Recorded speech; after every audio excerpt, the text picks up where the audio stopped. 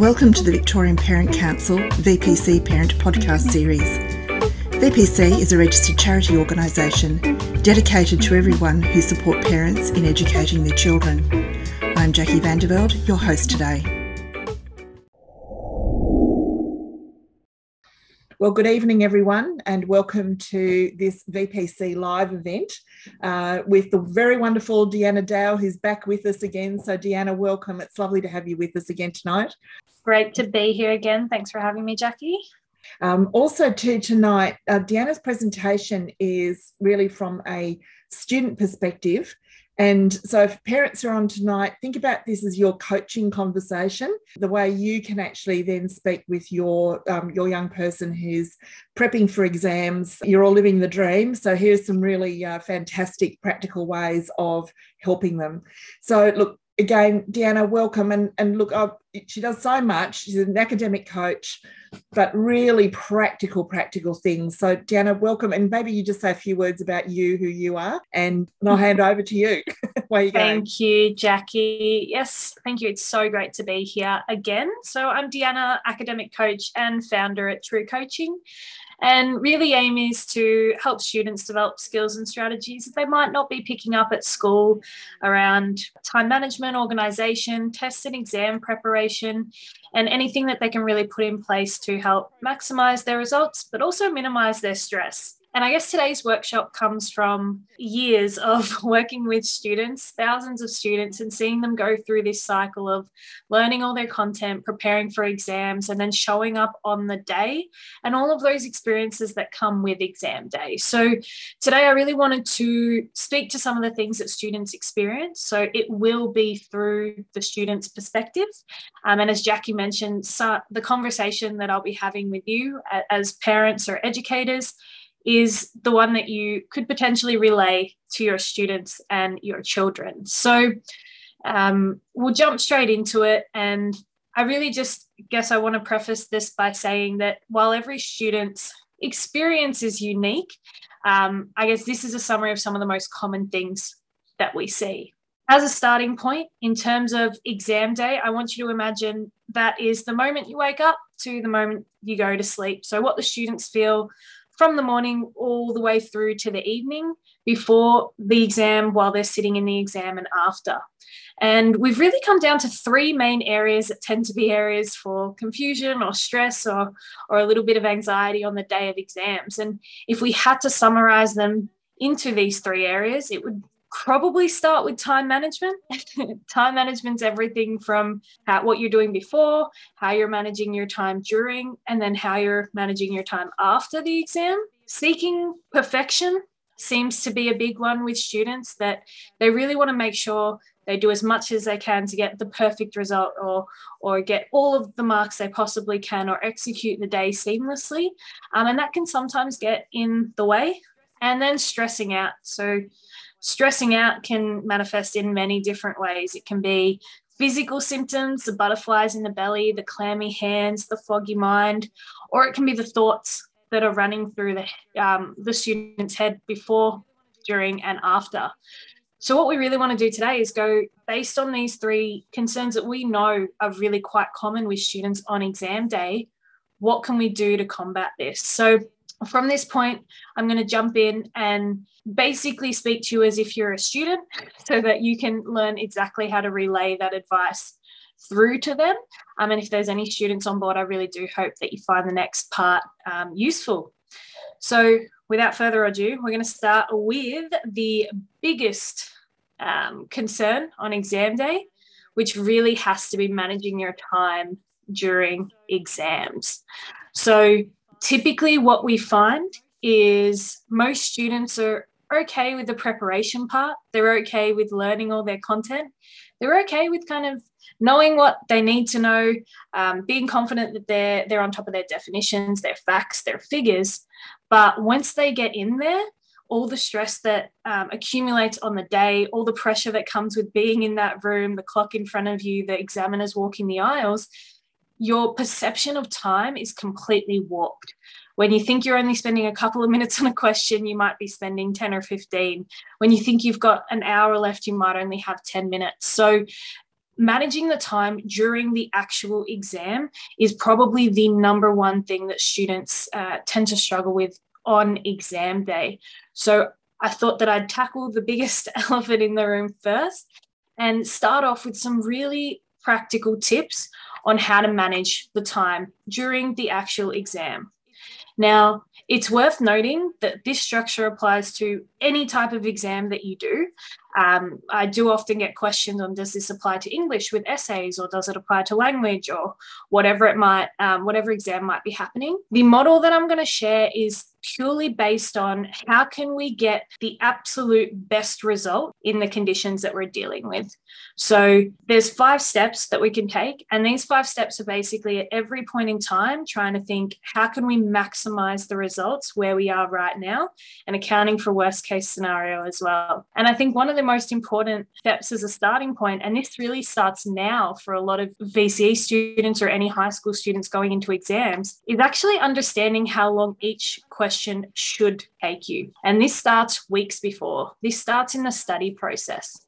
Having an understanding of the exams that are put together are typically have really specific allocated time spots.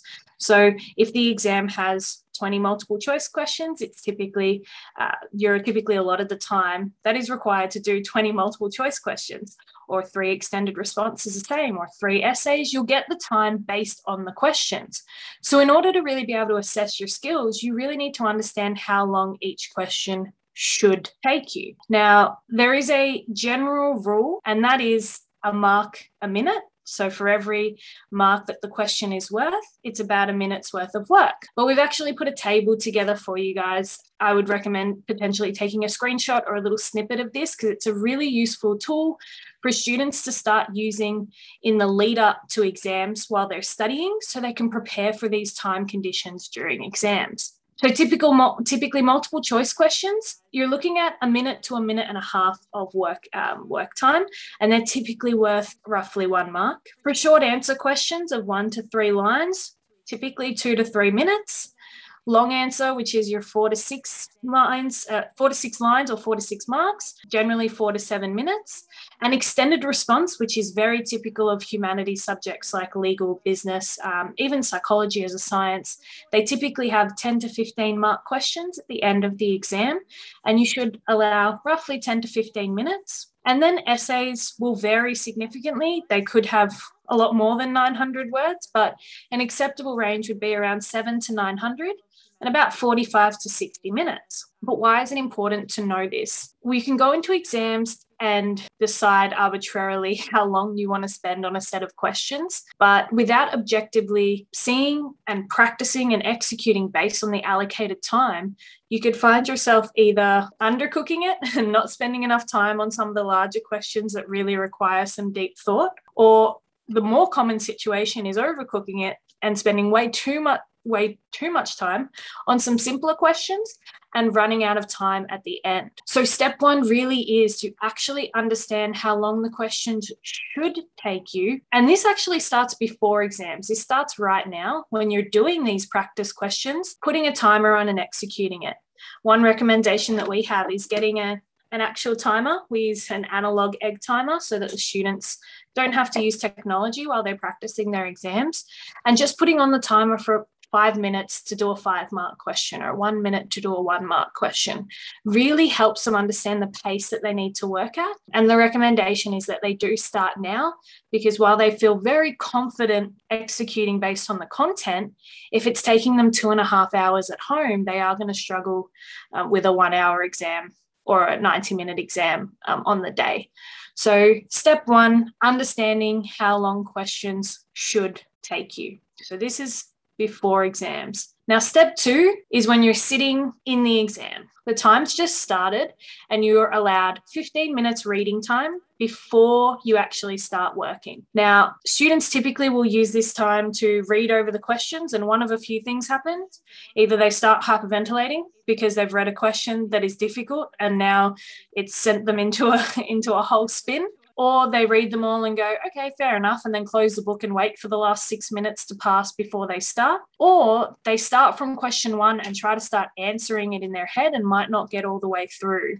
during reading time. But there is a way to use reading time effectively. And this is really the start of the method. And that is, you want to use it to prioritize the questions you will answer first. Now, how we determine that will come in the next step.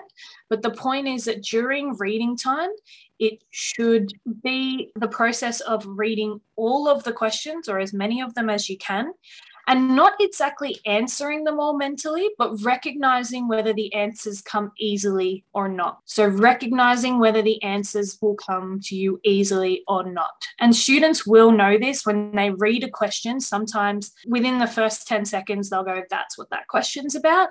Or they'll sit there for about a minute and a half and have no idea. So the reading time is really about understanding and prioritizing which questions you'll answer first. And that is the easiest questions. So in that prioritization process, what you're going to do is leave either a mental, or a little strategic tip is if you dig your fingernail into the question that you find easy, it leaves a little indent for you, but you didn't hear that from me. Prioritize the easiest questions first. One thing students typically don't really register is that they don't have to do the exam questions in order. They can do them in any order they like. And then some students say, I want to get the hard one out of the way because I know it's hard and I know it's going to take me some time. But there is some logic to doing the easiest questions first. Now, if you recall at the start, I mentioned that these 5 steps are aimed at maximizing marks. And when we talk about an exam setting, maximizing marks means locking in as many marks as you possibly can before the time runs out. Now, the marks that we know we can lock in are the easiest questions. So if we're using an exam with an arbitrary number of questions, let's say 10 questions, it might be question 2, 4, and 6 that you find easy. You've identified that during reading time, and then they are the questions that you do first. There's a couple of reasons we do this. 1, locking in those marks early. But 2, it also helps to build up momentum and confidence. Because if you're getting on a roll doing the first 3 questions that you feel confident with, that you know the answers to, all of a sudden that confidence and momentum is going to build, as opposed to sitting on a question that you're unsure about and letting that doubt filter through. So we've prioritized during reading time. And now we've started with the easiest questions first, and we've got them out of the way. So what we've done so far is lock in the marks that we know we can get. The next step is actually to close the paper and take a breath. Now, the students typically look at me funny here, but what can happen is if you're on a roll and then you jar it with going to a question that you find difficult, it can kind of put a halt in your step and pop your bubble almost. So what you've just done now is you've done all the questions you know, you've just exerted a whole lot of information, you're feeling confident, you're feeling good, you close the paper, you take a breath, and you actually repeat step 3. So now you go through and do the next set of easiest questions. Now, in order to repeat step 3, you do need to take a second to identify what they are. But again, what we're doing is at any point in time, we're locking in the marks that we know we can get. And this process should be repeated pretty much until all of the questions that you know the answers to are filled in. The question I get here is often, well, if I've done the easiest questions, aren't the rest of them just hard? What happens in our wonderful brains when we're working away is the answers to some of the easy questions actually open up the pathways in our mind to some of the more complex information that just needs to be triggered.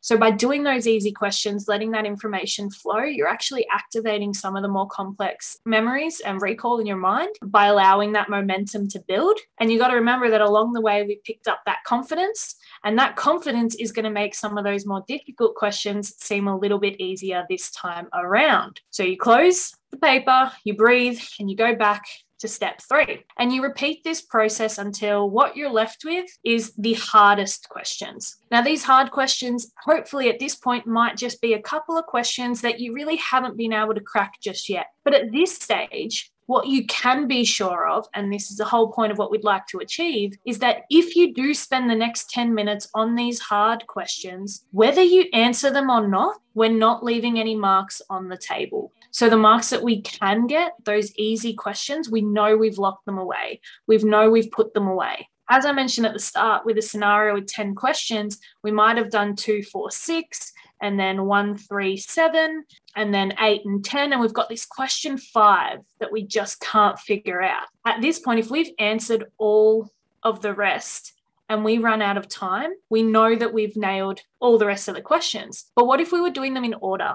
Or what if we started with the hard question and then we spent too much time stuck on a question we couldn't figure out, and now we've got 4 minutes to answer 8 marks worth of questions that we actually know, but we don't have time to do. And that is a situation a lot of students find themselves in. When they stop and get stuck on a question and they spend too much time trying to figure it out, they lose a lot of time that they can't make up for after. So the students will walk out and they'll give me a call or send me a message. They're like, I just spent way too much time and I didn't answer the last 2 pages, but I knew the answers. What this method aims to do is to eliminate that.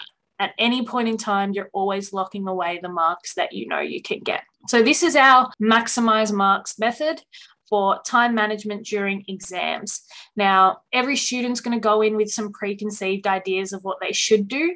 Some big don'ts are, don't assume you're going to find the multiple choice easier than the short answer. Don't assume you're going to find the argument analysis essay easier than the comparative just because you have during practice exams. You need to go in the intention of using the reading time to make those decisions and to prioritize, because on the day you have no idea what's going to come. I really wanted to start with that because that's probably the more technical part of exam day and something that requires a lot of effort and planning. But if you practice this strategy during practice exams, it'll become a natural approach during exam day. And this has been a surefire way that we've seen in practice exams and in tests or SACs. We've seen this improve students' results by 10 or 15% just by getting more done in the time that they've got for the SAC and avoiding running out of time and missing out and leaving marks on the table. So this is probably one of my favorite exam day strategies. And that is how to manage your time. But one of the other problems that students have, and one of the reasons they can take too long on a question or spend too much time in one space, is wanting to be perfect. So the next strategy is really about combating perfectionism. This typically comes with students who are really keen on getting quite high scores, but it's actually seen across the board where students think or they've decided that there is only one answer to the question or there is a perfect way to execute an exam. And what this can cause is some doubt in how they're actually answering it on the day, but also can stall them and make them take a lot more time than they should in pursuit of this perfect response. So this is short and more theoretical, and it's a lot more about the mindset they have going in. But there's 3 things that these students really should remember when they're going into the exam. And first of all is that there is no such thing as a perfect answer. Now, with the exception being maths, typically where 1 + 1 = 2. For most other subjects, everything from your hard sciences through to your humanities, there is no one perfect response and perfect sequence of words for the students to get right. It really is the best and closest interpretation of that information, as long as they are hitting the key terms and key factors. So this pursuit for the perfect answer is something we need to advise against, purely because it doesn't exist. So understanding that there's no perfect answer, but as long as they are hitting the main criteria, they will get the results, is the first thing that we explain to students going into exams, because particularly when they're marking them themselves, they'll often be a little too harsh because they haven't used the exact same word sequence as the answers that have been suggested. But it's worth reassuring them that it's not about an exact sequence. It's about showing an understanding of the information using the terms or the jargon for that subject. So just purely understanding that will hopefully help relieve some pressure. The next one is that examiners don't give you extra marks for pretty writing. Funnily enough, I have to have this conversation a lot more than I thought I would going into coaching. But when I'm working on practice questions with students, they typically say, it's taking me a lot longer than I thought it would. And when we break it down, it's typically because they are trying to execute it in a way that's aesthetically pleasing, thinking that it's going to help them get better results. Now, the writing does have to be legible. You do have to be able to read it. The examiner has to be able to clearly identify the letters and ensure that it doesn't accidentally spell another word. But you don't get any extra marks for making it pretty. And while it shouldn't be something that they think about, it definitely is something that affects students' speed during exams. And the final thing is, based on the exam limits, is it trying to stick to the time limits for each question. Now, this one's a little bit trickier during the exam because you don't want to look up every 2 minutes to make sure you're on track, but trying to have some milestones or some checkpoints throughout the exam to say that, at this point, I should have completed roughly this amount of questions. That's really going to help you push past the need to make it perfect or add extra words or put love hearts on your eyes or whatever it might be. It's really going to help you stay on track by understanding that at this time we have to be at a certain point. And I guess the main takeaway from all of this, why is this important? Why is this even on the slide or as a strategy, is from purely a maximizing marks perspective, which is what this whole presentation is about, how to get the most marks in the most calm and least stressful way. They need to remember that answering 100% of questions and getting 80% of them right will always be better than answering 70% of the questions and getting them 100% right. If we're purely looking at numbers and statistics, you are better off finishing the exam and not getting it quite perfect than getting 70% through and getting every answer correct, but missing out on the opportunity to answer 30% of the questions. So once we articulate this to students, this is typically what makes the penny drop and makes them go, okay, I need to put something on the paper for every answer. This also, there's one little extra tidbit that comes with this 100% completion idea, and that is sometimes the students get to the point where there's 5 minutes left, they've got one question, and the information is just not coming to them. They can't seem to articulate what they're trying to say. No ideas or concepts are coming to their mind. We would always advise never to leave a question blank. When in doubt, define. That's our little tip for most students. If you're absolutely in doubt if you've got absolutely no clue how to answer the question, but you've got time to put something down on the paper, pick the key term from the word and define it. Most of the time, that's actually going to be the first mark. The first mark is going to be allocated to defining a certain term or framing the question.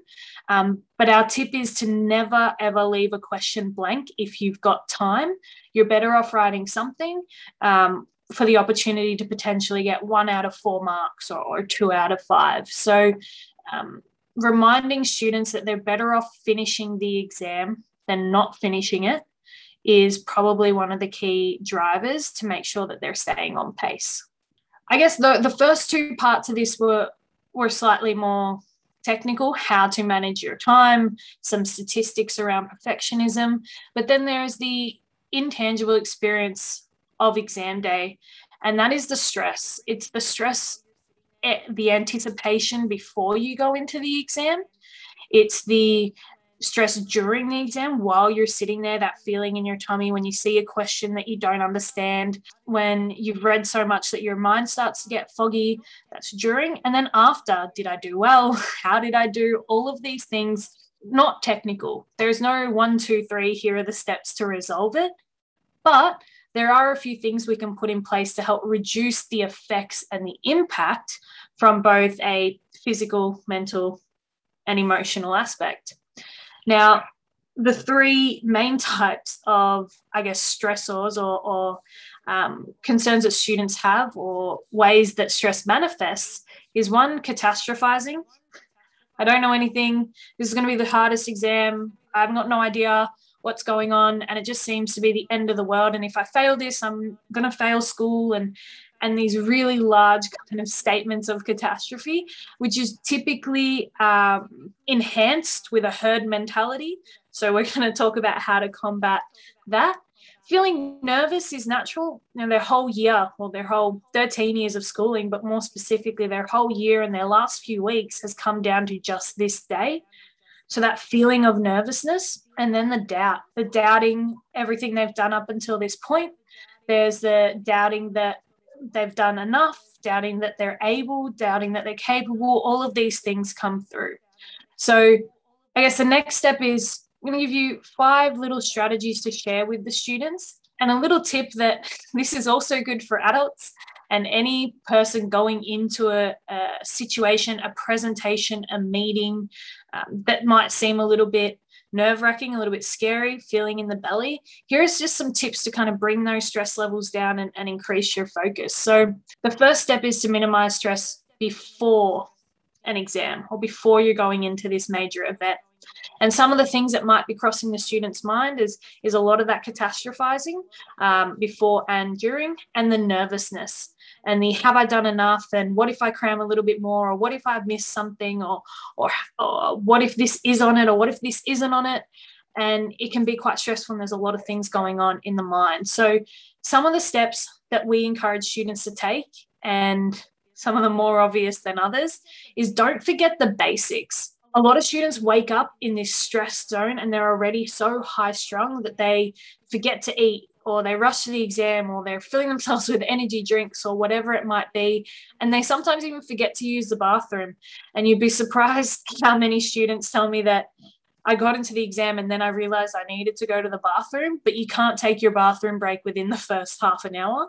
So they were sitting there for the first half an hour not being able to concentrate because of their need to go to the bathroom. So typically doing the basics is something that, well, parents and teachers can encourage, as well as the students needing to remember on the day. Try to eat a hearty meal. Now, I won't go too much into the nutrition of it, but you really want to avoid the sugars too close to the exam, because every high comes with a low.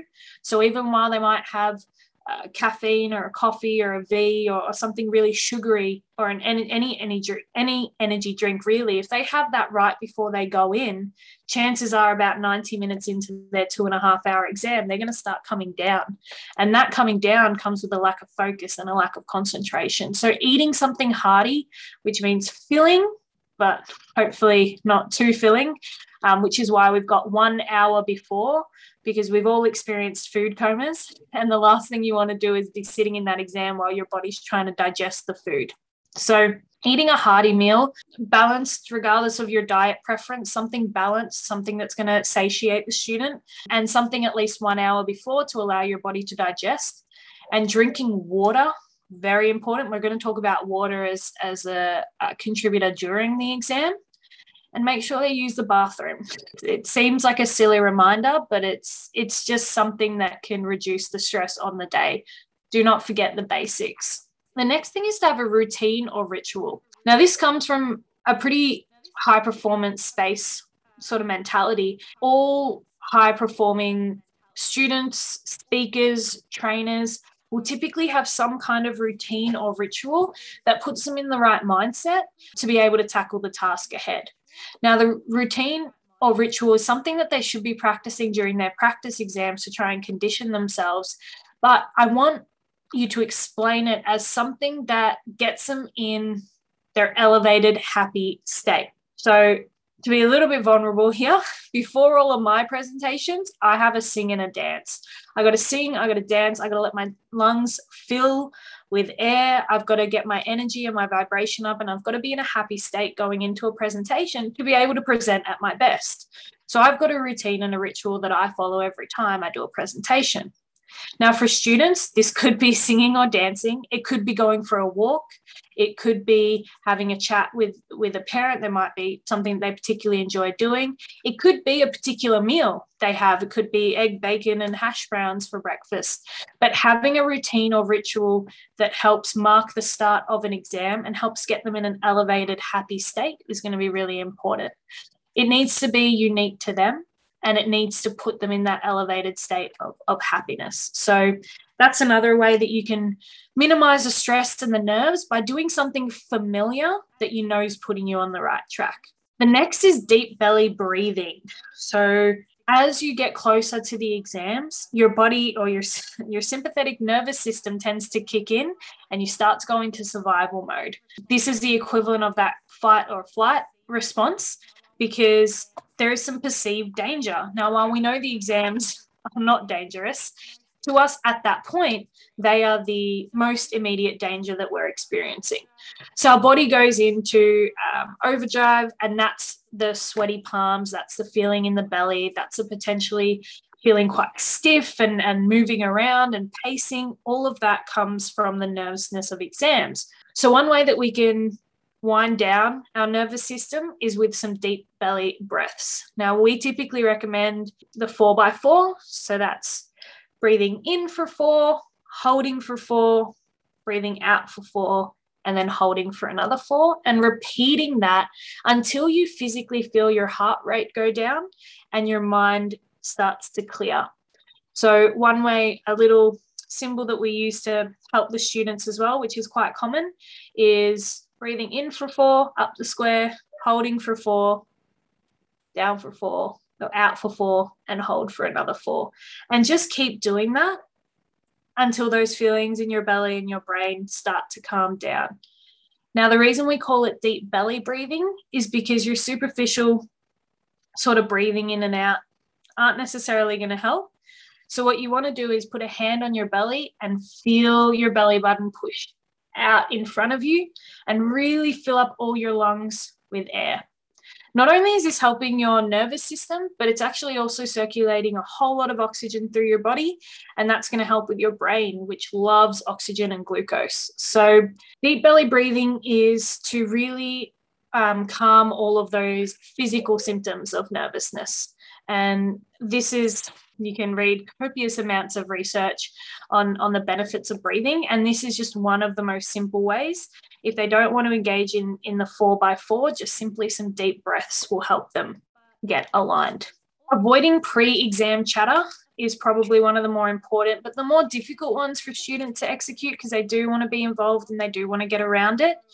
But the confidence or the stress of other students can affect their state of mind. I typically say pick a buddy and agree on the fact that you're not going to talk about what you know and what you don't know, and if you're scared or if you're confident, because hearing other students' extreme confidence or inflated confidence might make you feel less confident than what you are. And then hearing other people's stresses might induce some stress that you didn't have. So really avoiding that pre-exam, I don't know, oh my God, this is going to be so hard, I haven't studied for this, I'm not prepared. Avoiding that and just trying to either not talk about that necessarily or talk with people in an talk to your friends or your classmates who are going to have an encouraging tone about them, going, we've worked hard, we're ready for this, just take a deep breath and go in. But ignoring that kind of pre-exam chatter and stress is going to help you stay in your state of mind that you've created through your routines and your breathing. And finally, avoid intense study on the day. The worst thing you can do is try to do a full practice exam on the same day of an actual exam, because something might come up, a question that you don't know, and the last thing you want to do is figure out you don't know something 2 hours before you are about to be examined on it. So on the day, if you do want to do anything, some light cue card work, some reading, some maybe conversational learning might help, but try to avoid any intense study on the day. And for students who do experience stress, one thing worth remembering is that poor results don't necessarily cause stress, but stress can cause poor results. If you're going in a really anxious state, if you're going in without a clear mind, if you're going in with everyone else's stress as you walk into that exam, that's more likely to affect your results than getting results after and feeling bad about it. So just be really conscious of the fact that your state is going to affect your ability to perform. So that's all before you even get into the exam. So do the basics, have a routine or ritual that you practice in the weeks leading up to exams, some deep belly breathing if you start to feel the physical symptoms, and just avoiding any intense study or exam chatter, and surround yourself with people that are in an encouraging state. What about once you get into the exam? Some of the stresses here is, well, what am I looking at? I never studied this. This is harder than I thought. I'm not going to finish in time. All of these questions start to come up in response to the question that you're seeing. So these strategies are more about once you see those questions, first of all, use your reading time wisely. Now, we spoke about this. How we use the reading time is to identify and prioritize the questions. One of the worst things that you can do in reading time is start thinking about all the questions you don't know, and start thinking about all the things you didn't study, and start really delving into that question that you're finding especially difficult, because now you're starting the exam on a poor note. What you want to do instead is use the prioritization technique so that you can start straight away building momentum and confidence and avoid that sort of spiral downwards and starting in a negative space. Next thing is to write cues on each page. Now, this is a little bit more of a practical trick, but one of the stressors going into an exam is common mistakes that you might be making. So, for example, 2 really common mistakes are forgetting to put units. So in math questions or in chemistry questions or in physics questions, forgetting to put meters per second or kilograms or kilometers or whatever the unit might be. And the other one is forgetting to put quotes in their English essays. So one little trick that we use with our students is every time you turn a page as a involuntary sort of a really rehearsed step, write a cue on the top of the page that helps eliminate that common problem for you. Now, this is something you also practice during your practice exams. Every time you turn a page, you write units on the top right corner before you've even read the questions. Now, what this is going to do, if it's a habit enough, it's going to hopefully come out naturally. But the second thing is when you're proofreading over your answers before you finish, you're going to see this big word that says units in the top right corner, and it's going to remind you that that's something you need to look out for. Whether you use these cues or not, having that safety net there is going to help lower that stress a little bit. So just to clarify, you pick an area that you know you commonly forget, or you commonly mess up on, a common mistake that's made. You find a cue word that helps you remember that is the case, so units or quotes. And every time you turn a page in the exam, you just put it in the top right corner as a little reminder to yourself. But to make sure that this is a really ingrained habit, you need to start doing that now. So a lot of these skills that you can prepare in advance so that you're ready to use them on exam day. Stay hydrated. This, if you take anything from this whole presentation, it's the importance of water. A 10% increase in dehydration can cause up to a 70% decrease in focus and concentration. 10% dehydration, 70% lack of concentration. So in an exam, your 2 best friends are focus and concentration. So as you can imagine, keeping those up is a really high priority. So making sure that you're hydrating, making sure that you're constantly sipping. The question I get is, I might need to go to the bathroom too much. Remember that you do have 1 bathroom break during the exams, and remember to use it. Don't feel ashamed to use it. And hopefully, if you're managing your time, you can manage a 2-minute bathroom break as well. But staying hydrated before and during an exam is one of the basics that is really going to be the difference between being able to focus and not. Deep belly breathing again. In the exam, don't be afraid to just take a pause and actually do these deep belly breathing. If you start to feel a feeling in your chest, sometimes your chest starts to constrict if you see a question that's too difficult, or your mind is racing really quickly and you're not able to actually pull the information that you need, stop and take a breath. It's only 12 seconds, well, 16 seconds rather. It's 16 seconds and it'll just really help calm you down. And if the breathing alone fails, close the paper and take 2. Take 2 minutes, that is. Close the paper so you're not sitting there looking at the question. Close your eyes and just take a 2-minute break. 2 minutes might seem like a long time in an exam context, but 30 minutes stuck in a rut is a lot worse. Taking that 2-minute break to close your eyes and really think about slowing down all those systems, taking a breath, just reassuring yourself that you've got this. It's just 1 question. I can get through it. And centering yourself can save you 30 minutes of non-productive exam time. So if it gets to the point where you're overly stressed and you know that no work is coming out, it's been a few minutes and you haven't been able to put anything on the paper, make sure you're just closing that paper and taking a 2-minute break. Reassure the students about the 2-minute break to catch your breath, or the 2 minutes to go to the bathroom is allowed for in the exam. There's a buffer and you're always better off taking that break if you need it rather than sitting in the state of non-productiveness. And then after you've walked out of the exam, and one of a few things is going to happen: a huge feeling of relief, a huge feeling of elation and excitement that you knew it all and you finished all in time. Or, did I get that question right? I didn't finish it in time. I didn't do enough.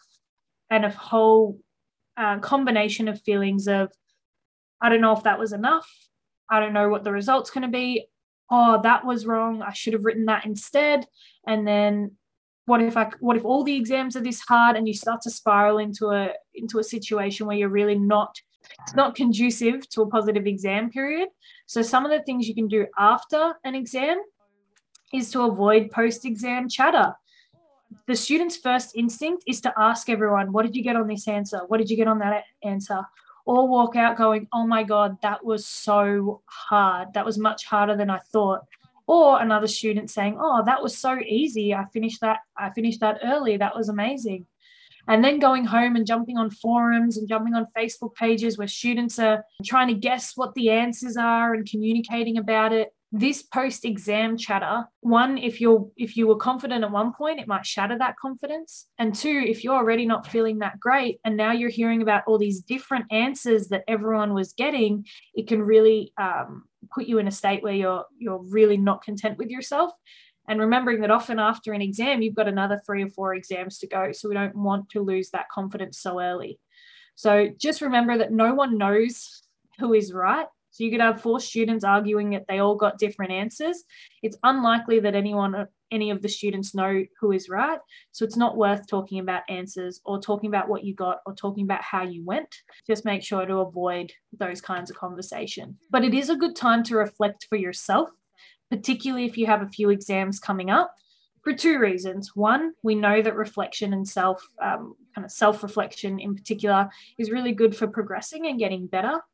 But 2, you're going to have all these thoughts in your mind anyway. It's best that you write them down and pull them out of your head so you can move on. So some questions you can ask is, what went well? What went well in terms of my preparation that came up in the exams? What went well in terms of my time management? What went well in terms of how I managed my stress during that exam, so you know to repeat it. What do I need to do better on the next exam? Did I not manage my time as well as I can? Did I not use my reading time as well as I could have? And how will I achieve this? How will I get better next time? Just taking a couple of minutes to reflect is going to help, 1, get all the thoughts out of your mind, but 2, perhaps help you do a little bit better in the next exam coming up. Third is, what's done is done. Now, this is something that's a little bit harder, and perhaps even as adults, some of us find it difficult, but acknowledge that no amount of stressing is going to change the results. This is typically a conversation I have with most of my students when they walk out. They're stressing that they missed this question or missed that answer or whatever it might be. And we just need to reassure them that no amount of stress, no amount of worrying is going to change your results now. But you got to be careful not to perhaps be too condescending in the way that this is communicated. It's like, well, there's no point in stressing about it now. That can have the opposite effect. But just helping them recognize that they put the work in, the exam is done, and now their job is to relax and wind down, as opposed to stressing about a result that they can't change. Taking a break is important. I've got some students that finish an exam and then want to rush straight into studying for the next one. But actually taking that mental break, allowing your body to come down from that elevated state, your nervous system is up, your concentration's up, your stress is up, just allowing it to really wind down. Take a few hours. A few hours seems like a lot of time, but on a day where you've got an exam, it finishes at 12, make sure you're not doing anything till 3. Just really take a break. And in that break, treat yourself. Have your favorite meal, go shopping, hang out with your friends, watch a movie, reward yourself for the hard work that you've put in, but also allow yourself that hit of serotonin and dopamine and really enjoying what is typically the last couple of years of high school, but also the end of the exam period. So really allow your body to recalibrate the other way and start to increase your serotonin and dopamine. So before, during, and after, hopefully one of the trends that you're picking up on is reducing all of the physical symptoms of stress, reducing the clutter in the mind, the clammy hands, the feeling in the belly, the constriction of the chest, reducing all of that with some breathing, some pausing, some avoiding negative stimulus, but then also getting ourselves in an elevated state before with our routines and our rituals, and after by treating ourselves. That's really going to help for the most balanced approach on the day. And a final note for parents. We know that you want the best for the student, and we know that you want to make sure that they're doing their absolute best at any point in time, but avoid asking 20 questions. And some questions you really want to stay away from is, how did you go? And did you know everything? Or how do you think you went? All of these questions trying to get them to assess how they went or their capabilities, or you trying to get an understanding of whether they went well or went poorly. This is, if they're having any kind of internal doubts or feelings of incompetence or anything like that might be experienced, this can just be exaggerated by those questions. If they come to you and open the conversation, that's great, but try to avoid inducing that conversation with these aggressive questions. Instead, try a more supportive approach. An open-ended question that you could ask is, how are you feeling? Not how do you feel about the exam, just how are you feeling? And see how they respond. They might say tired, they might say good. And then, is there anything I can do for you? It might help to know that you've prepared their favorite meal, or that you watch a movie with them, or something that helps them feel just a little bit more comfortable, but you want to be there in the supportive sense. If they are feeling really poorly, they'll either don't want to talk about it, or they'll open up to you and start talking about it anyway. And if they are feeling really good about it, they'll do the same. They'll typically come home and say, I smashed it, I'm feeling really great. Then celebrate with them. If they don't talk about it much, or if they start getting upset about how they went or how they think they went, that's when you really just need to be there to say, okay, well, what can I do? Do you want to just watch a movie? Let's just wind down. Do you want to just relax? And really help them to bring down that anxious and that upset state, as opposed to adding with it going, why do you feel that way? Or what happened? Or, do you think you did well? Or do you think you passed? We really want to avoid those sorts of questions. So in summary, reducing physical symptoms and elevating a state of mind and the positive mindset, that combined with some of the practical strategies around managing time and moving away from this idea of the perfect responses, hopefully creates a conducive environment for exams. And that is what we had for today. So hopefully, I'm not sure if any questions came through, but we do have one. Jana, thank you so much. That was just such an amazing presentation. I genuinely wish that I had these notes when mine were going through. So parents, and also as an ex-chalky, I can tell you this is exactly the sorts of things that that teachers do try to impart to their students. So there you go. You've got it in a nutshell from Deanna, which is fantastic. So thank you. Jana, we've got, look, you've actually answered. I was still tracking through as the questions are coming through, and I'm going, oh, we've answered that. But there is one here, and I know this does happen when we've got 2 exams on the same day. Yeah. So, look, I think what can they do if they've got a break, leaving one behind and then getting ready for the next one? It may not be that long in between the actual exam. Yeah. So the smallest break is typically around 90 minutes between exams. And I think a similar thing applies to the before and the during. I guess the after is you can't really run away and start watching movies and stuff. But I think it's worth, one, just allowing that wind down and doing something enjoyable in between. Because you got to remember, we prefaced it by saying not to do too much intense study on the day anyway. So I'll probably go with what to avoid. What to avoid is going straight from one exam, dive into more practice questions and trying to get back into the next exam.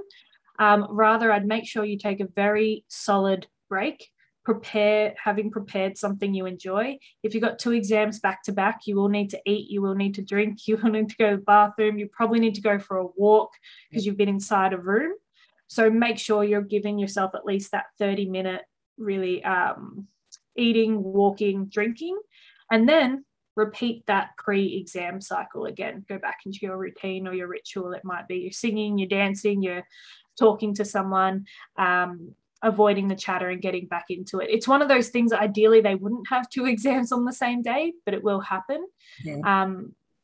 But the only thing that changes is between exams, don't let yourself fall too far out of that exam zone, but also don't let it be one continuous sort of stream of stress or anxiousness. If you are in that state, make sure you're taking that moment to breathe in between. Hopefully that answered the question. I think you have. That's lovely. There's a question here. Can you go back, please, and go through some of those points again post-exam? Yeah, absolutely. So first of all is when walking out of the exam, avoid the conversations that most students are having around, what did you get for this one? Or what answer did you get for this? Or that was so easy, or that was so hard, because you're already having your own internal dialogue, and being influenced by other dialogues is probably not what you need in that moment. The best thing I do is encourage students to find a buddy that knows what kind of conversation is needed before and after. So before it's, we've prepared, we're ready for this, let's do it. And after it's, that's great, we did it, let's just calm down, let's go have a bite to eat and let's wind down, as opposed to engaging with, what'd you get for that one, what'd you get for this one? It can really cause some stress and some doubt. The reflection is probably something that some students will take really well to and others won't. But I think if there's thoughts running in their mind about what they should have done or what they should do, as opposed to sitting with it and lingering on it, just taking 5 minutes to write it down is going to pull it out of their brain, but also they can pull it out next time they're studying and remind themselves what went right and what went wrong. The what's done is more of something they need to embody. And it's, like I said, it's something that adults even struggle with. It's hindsight's a wonderful thing and all of those cliches, but just knowing that no amount of stress now is going to change the results. So instead, let's just acknowledge what either it went well or it didn't go well. We can't change the past results, but potentially what can we do maybe to avoid feeling this way again?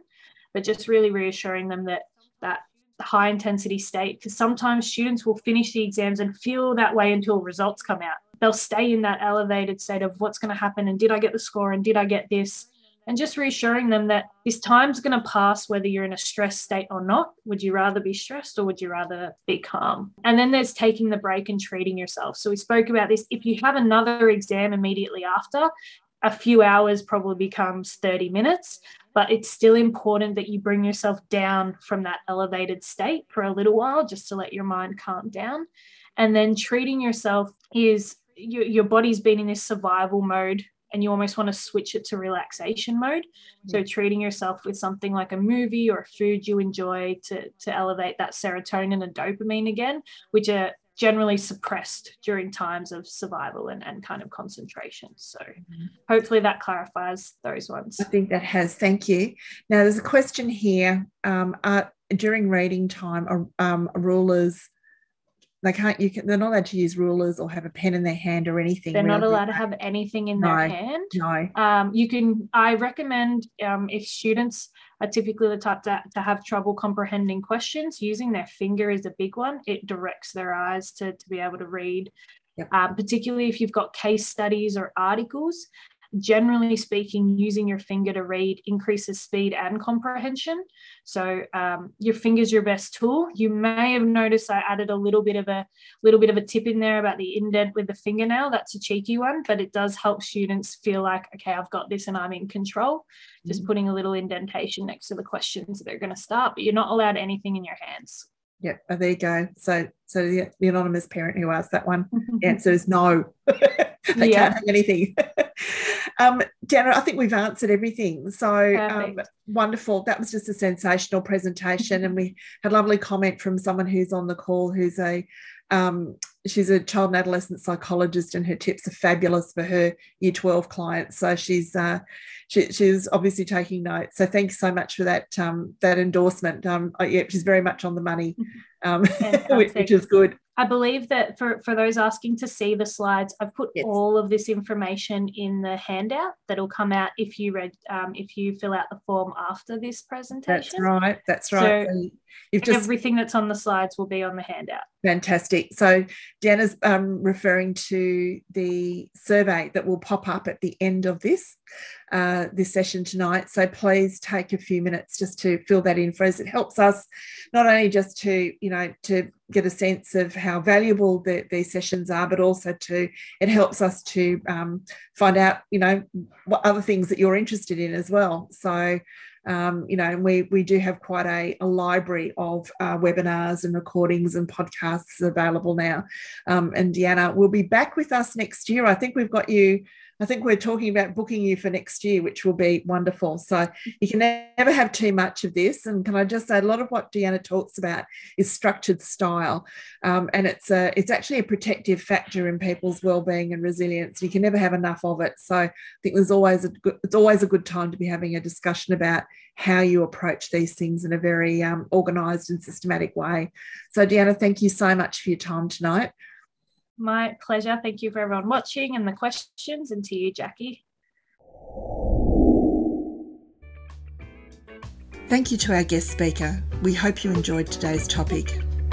Want to know more about this podcast and other VPC podcasts? Please visit the VPC website, vicparentscouncil.vic.edu.au, and leave a review. We would also welcome you to contact us if you would like to be our guest, or if you have a topic around parenting and education. Thank you to Melbourne singer Emma Sidney for her permission to use her soundtrack, Cherish. Until next time, thank you for listening.